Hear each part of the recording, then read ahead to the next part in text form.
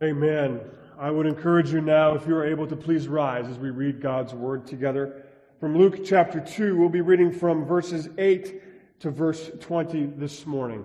And as we come to a very familiar text, let us be reminded once again that this is the Word of the Lord. And as though we've heard it many, many times, it's the same Word that spoke the earth and the universe into existence, now speaks to us. Hear the reading of God's Word this morning. And in the same region there were shepherds out in the field, keeping watch over their flock by night. And an angel of the Lord appeared to them, and the glory of the Lord shone around them, and they were filled with great fear. And the angel said to them, "Fear not, for behold, I bring you good news of great joy that will be for all the people. For unto you is born this day in the city of David a Savior, who is Christ the Lord. And this will be a sign for you. You will find a baby wrapped in swaddling cloths and lying in a manger." And suddenly there was with the angel a multitude of the heavenly hosts, praising God and saying, "Glory to God in the highest, and on earth peace among those with whom He is pleased." When the angels went away from them into heaven, the shepherds said to one another, "Let's go over to Bethlehem and see this thing that has happened, which the Lord has made known to us." And they went with haste and found Mary and Joseph and the baby lying in a manger. And when they saw it, they made known the saying that had been told them concerning this child. And all who heard it wondered at what the shepherds told them. But Mary treasured up all these things, pondering them in her heart. And the shepherds returned, glorifying and praising God for all they had heard and seen, as it had been told them. This is the reading of God's Word. Thanks be to God. Let's pray. Dear Lord Jesus, we do give you thanks for this, your word. I pray that you would carry the words of mine to the people gathered here today.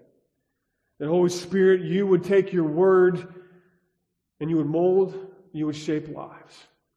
For you have told us that many things will wither and pass away like the grasses and the flowers. But your word will stand firm and true. And so uphold that promise for us here and now this day, that your word would hold us firm and true. In Jesus' strong name we pray. Amen. You may be seated. When you think of the Christmas story, what are the images that you think of? We think of this chapter in Luke's gospel, don't we? In Luke chapter 2. We read this every single year in some context, whether that's in church or in a children's program. Luke 2, 8 to 20 is read every single year. We think of these verses. We think of angels. We think of shepherds. We think of Mary and Joseph. And we think of their journey to Bethlehem. And we think of this woman who is about ready to give birth and she can't find any place to stay. So she goes to this outpost where there's a stable. But perhaps the most well-known image, the one that's on nearly every single Christmas card, every single thing that is out there, the thing that's on the front of city halls and in the yards of our neighbors, we think of the manger scene.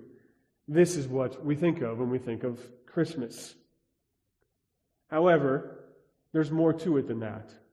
But this is what we think of. It seems to me that the manger then has a really important part to play in this story. If we were to have read the first 7 verses of Luke chapter 2, we would have seen that in the first 20 verses of Luke's second chapter, that the word manger is used 3 times.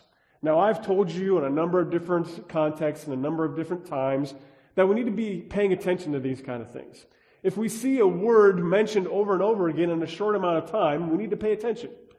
Well, here, the word manger, which is not an overly used word, but it's used 3 times in 20 verses.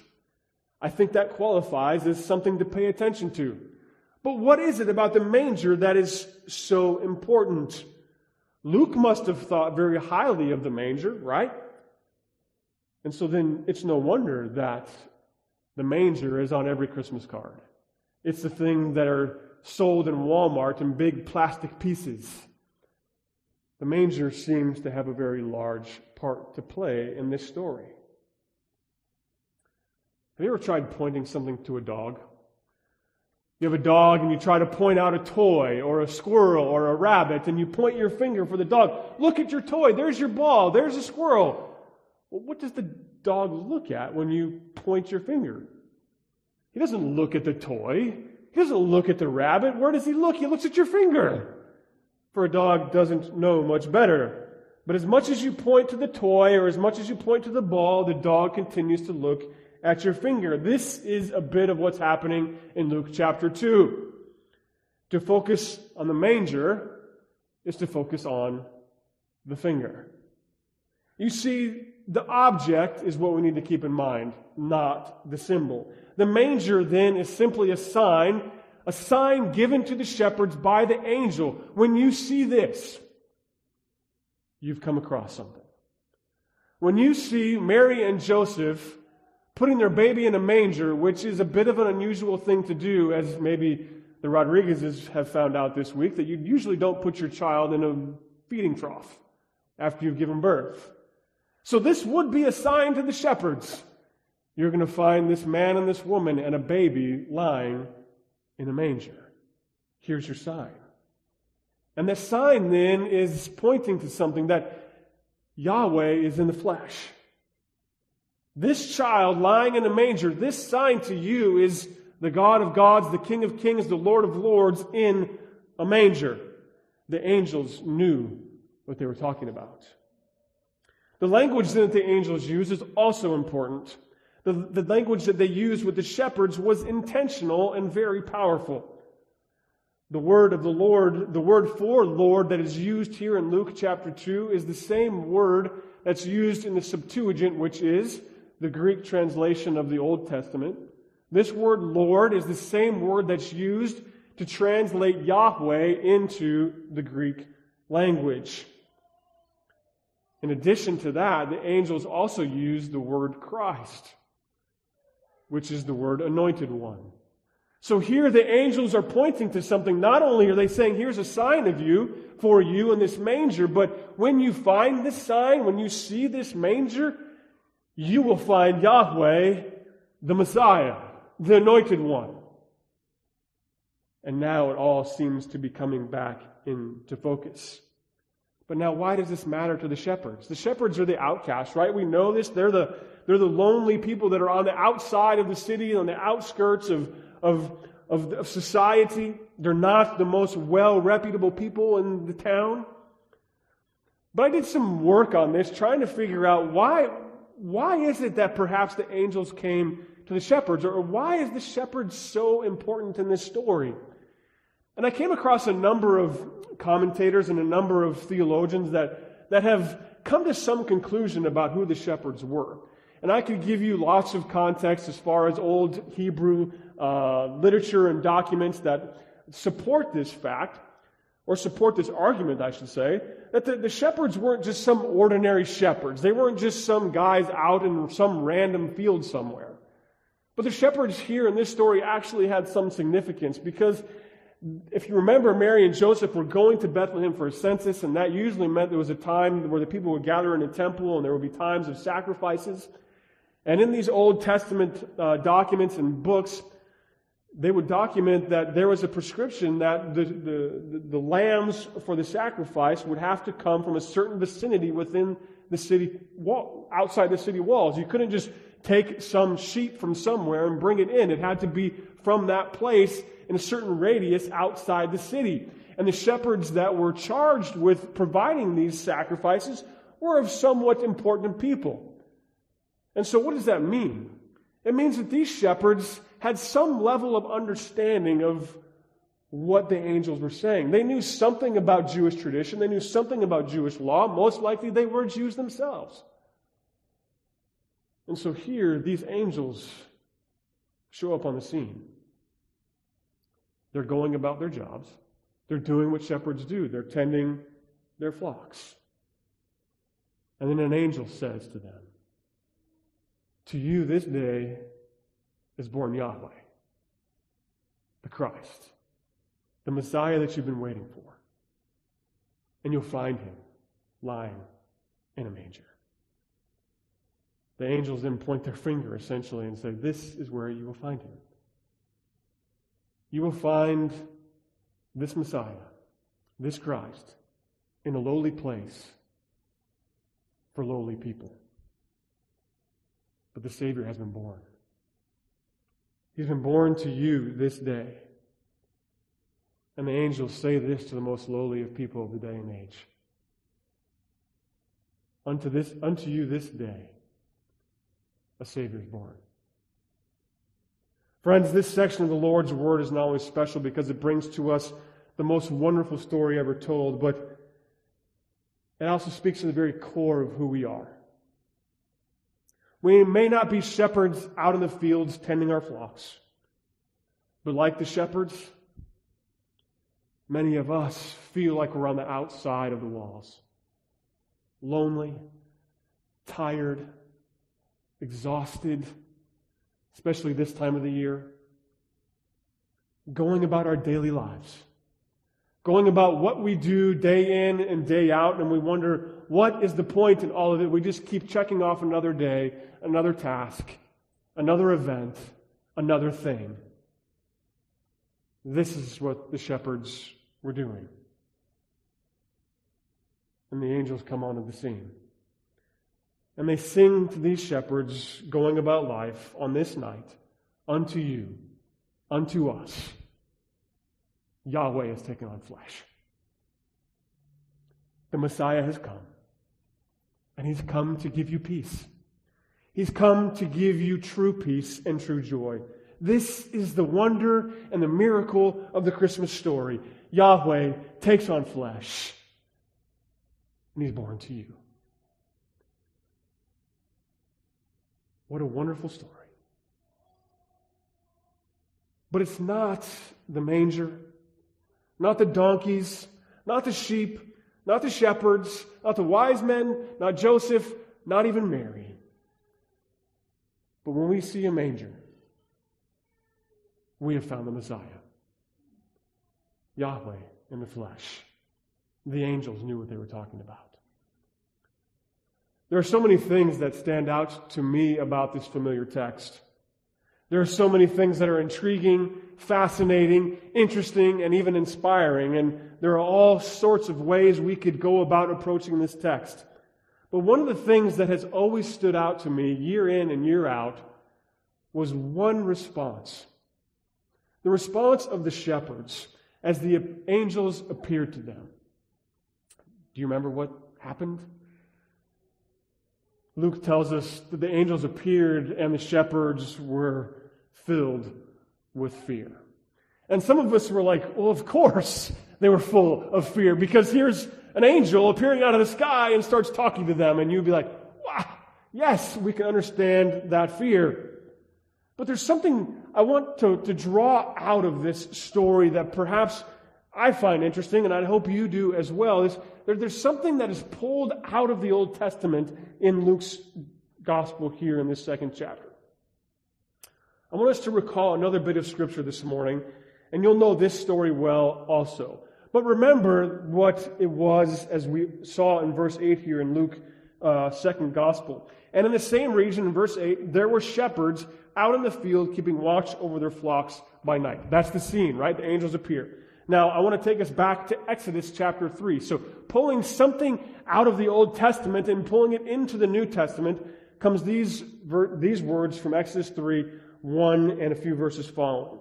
Now, Moses was tending the flock of Jethro, his father-in-law, the priest of Midian. He led the flock to the far side of the wilderness and came to Horeb, the mountain of God.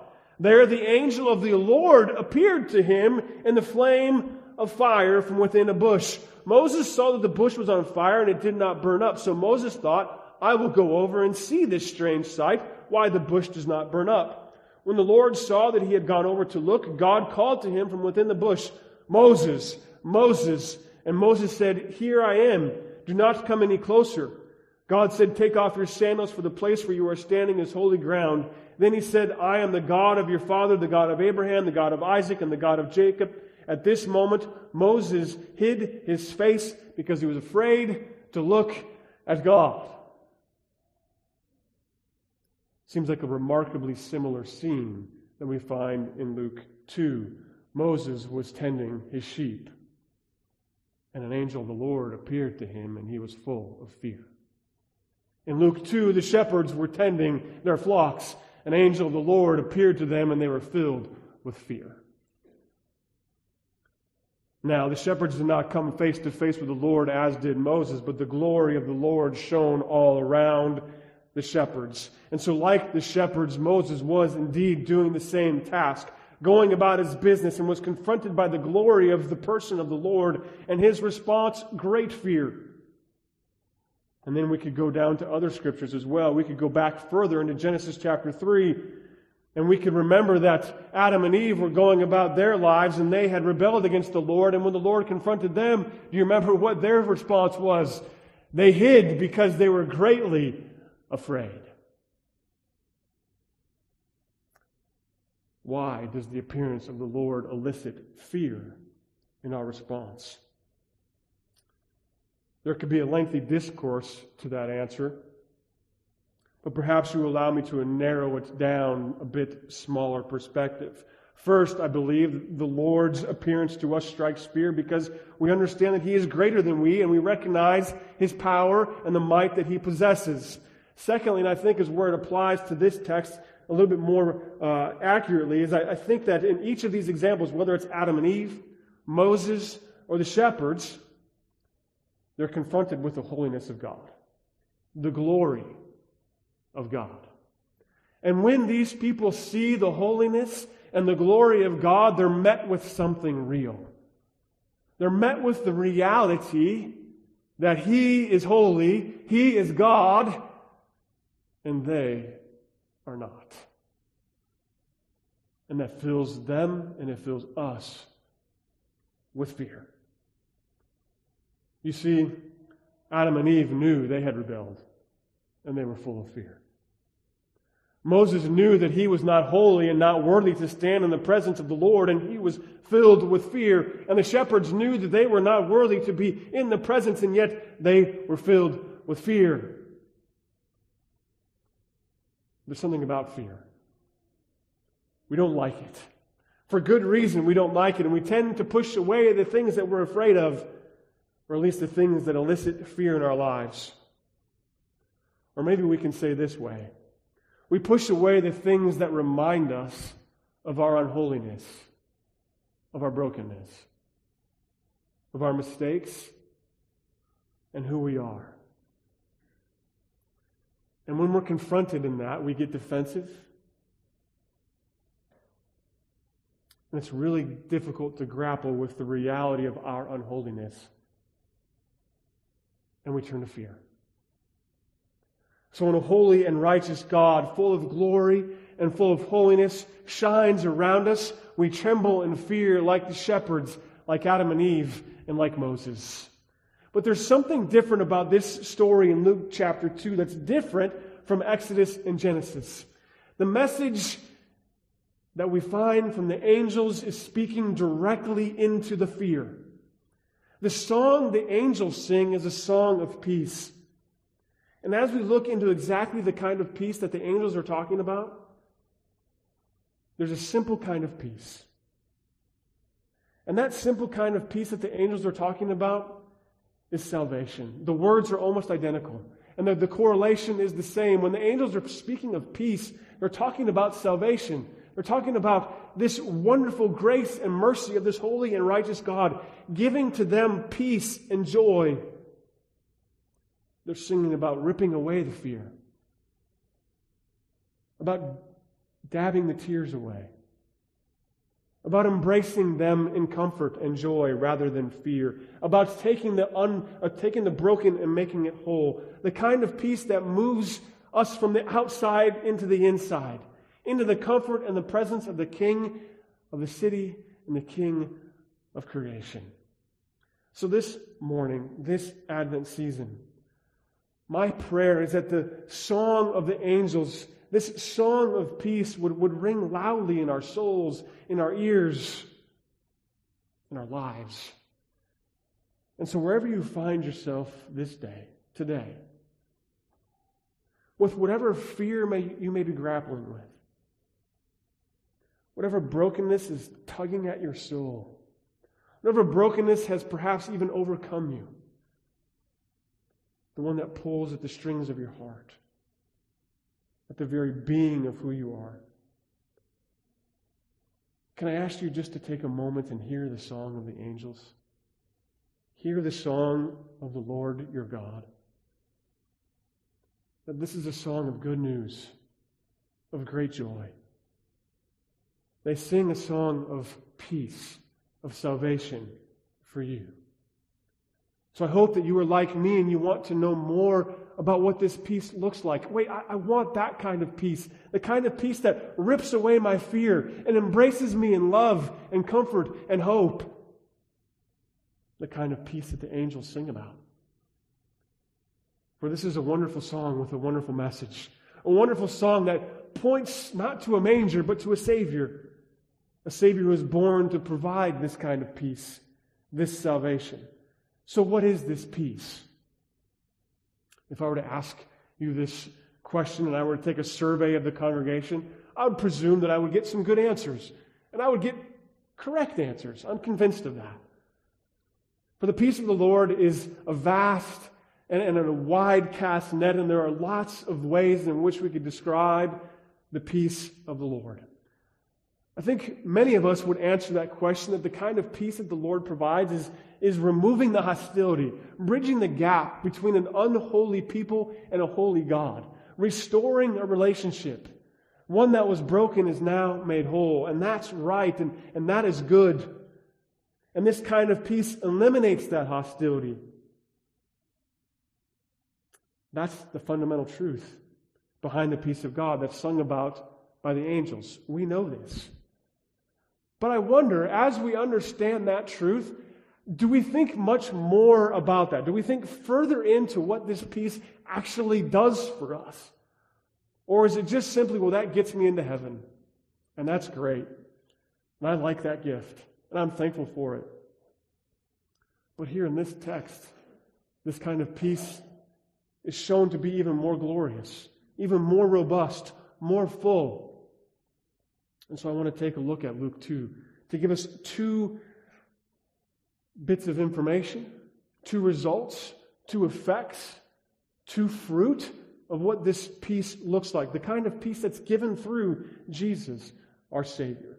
If you look at me, with me, to verses 8 to 14, we see that the first result, the first effect, the first fruit of this peace, of this salvation, is joy. If you look back into that section of Luke's gospel, we see that just after the angels comfort the fearful shepherds, the angels give them a reason not to fear, right? They said, do not fear. They see that they're terrified. They see that they're frightened. And the angel does, and he says, do not fear. In verse 10, fear not, for behold, I bring you good news of great joy that will be for all the people. Don't fear, because I bring you a really good story. I bring you great news for all people.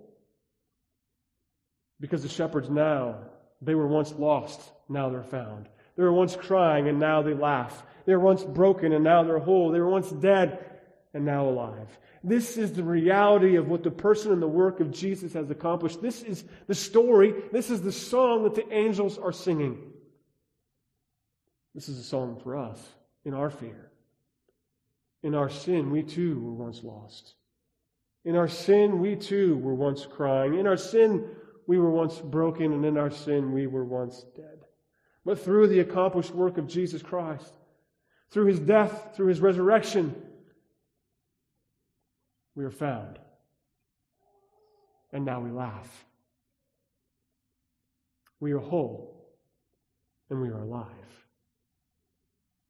What is joy? What is this joy that comes from this type of peace?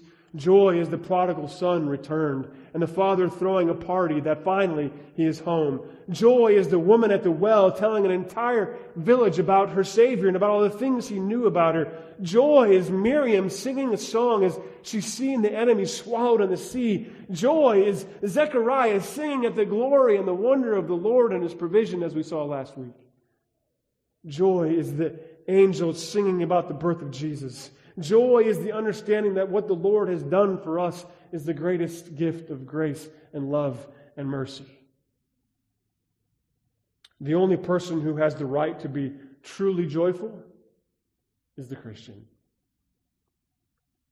But the reality of our lives is that too many of us are rarely all that joyful. Joy to the unbeliever is based upon circumstances and events that are merely superficial. On the other hand, joy for the Christian comes from a source that cannot be touched by the world. When we fail to understand that the magnitude of that to which we are heirs, we're prone to look around at the surrounding circumstances. We're prone to look at our own fear, our own problems, our own events, and we despair.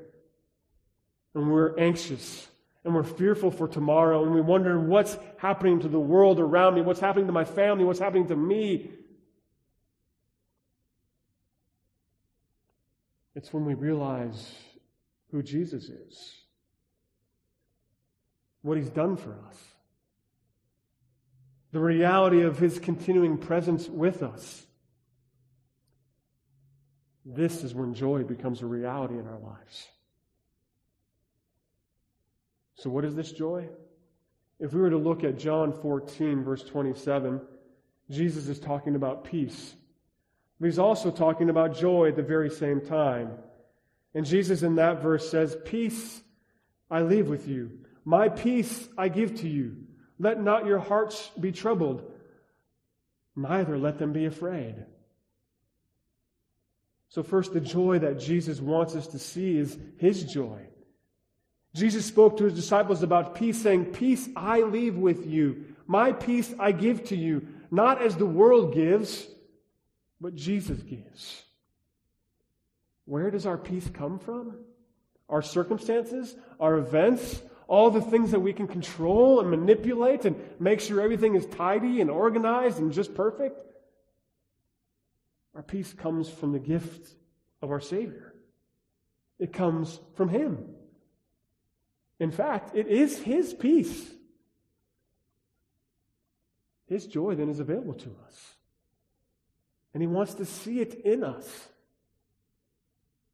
Secondly, He wants this joy to remain in us. He doesn't want us on a roller coaster of emotions. Well, maybe I'm joyful today, maybe I'm joyful tomorrow. And that's not to say we're always supposed to be bubbly and happy and singing songs as we walk down the street. That's not what I'm saying. But the Christian is to be joyful, not burdened by misery and anxiety. And this joy comes with abiding in Christ. And then thirdly, He distinguishes between His joy and our joy. He expresses the desire that our joy should be full. Isn't that what we all want? We all want to be full of this kind of joy. We don't like to be sad or in misery or frustrated or anxious. We don't want a partial cup of joy. Give me the whole thing. Give me the whole glass. We want all the joy that the Father has for us. And that fullness of joy only comes from Jesus Christ. Only comes from this anointed Yahweh lying in a manger. And this is the joy that He gives to us as we're united to Him. It's a joy that comes as we grow in Him and increases and becomes full as we abide in Him. And this joy is indeed something that we all long for. But as I've said, sometimes we forget about it. We forget about it because of the reality of our situations, our busyness, our lives. But I want us to go to another section of the Old Testament in the story of David, as he's confronted by the prophet Nathan. As Nathan confronts him with the litany of his sins. Psalm 51 rings with some of the most desperate and humble words in all of Scripture. What is David's desperate longing? What is David's request? He asks for forgiveness. He asks for salvation / peace. But he asks 2 different times for something more. In verse 8, he pleads, in Psalm 51, verse 8, he pleads that the Lord would allow him to hear joy and gladness, to hear the good news of this forgiveness. He pleads that the brokenness would give way to wholeness, that sorrow would turn to joy and gladness. And in the line that we all know really, really well from Psalm 51, verse 12, what does David say? Restore unto me what? The joy of your salvation. And that joy is returned, as David goes on to say something more. If you were to look further down into Psalm 51, David says, if this joy is restored to me, if this forgiveness is given to me, and I'm full of this joy, something will happen. Righteousness and goodness will be restored. If that's restored, in verse 13 he says that he asks his mouth would be open, that he would sing aloud the righteousness of the Lord. And then in verse 15 of Psalm 51, he says these words, O Lord, open my lips, and my mouth will ever declare your praise. The second element of what this joy, of what this peace brings for us, is praise. When we have this peace, when we have this salvation, we can't help but praise. Now turn again your eyes back to Luke chapter 2. The shepherds heard the angels, and they got up, and they went to go find this thing that had been told to them. They did find Mary, they did find Joseph, and they did find a manger, and they did find a baby lying in a manger. The angels knew what they were talking about. And in that moment, they saw Yahweh in the flesh.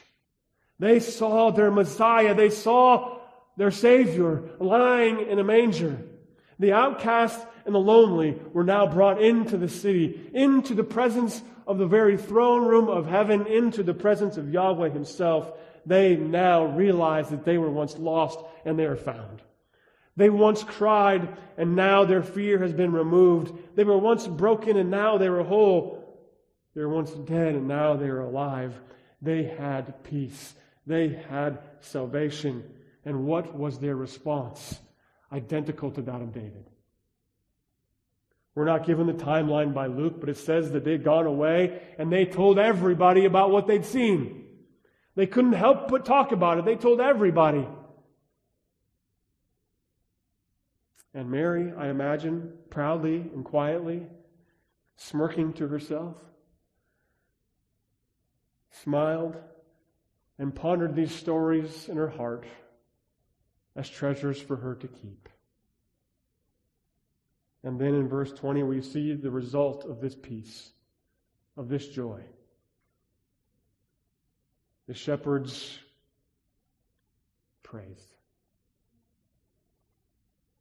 And the shepherds returned, glorifying and praising God for all they had heard and seen as it had been told to them.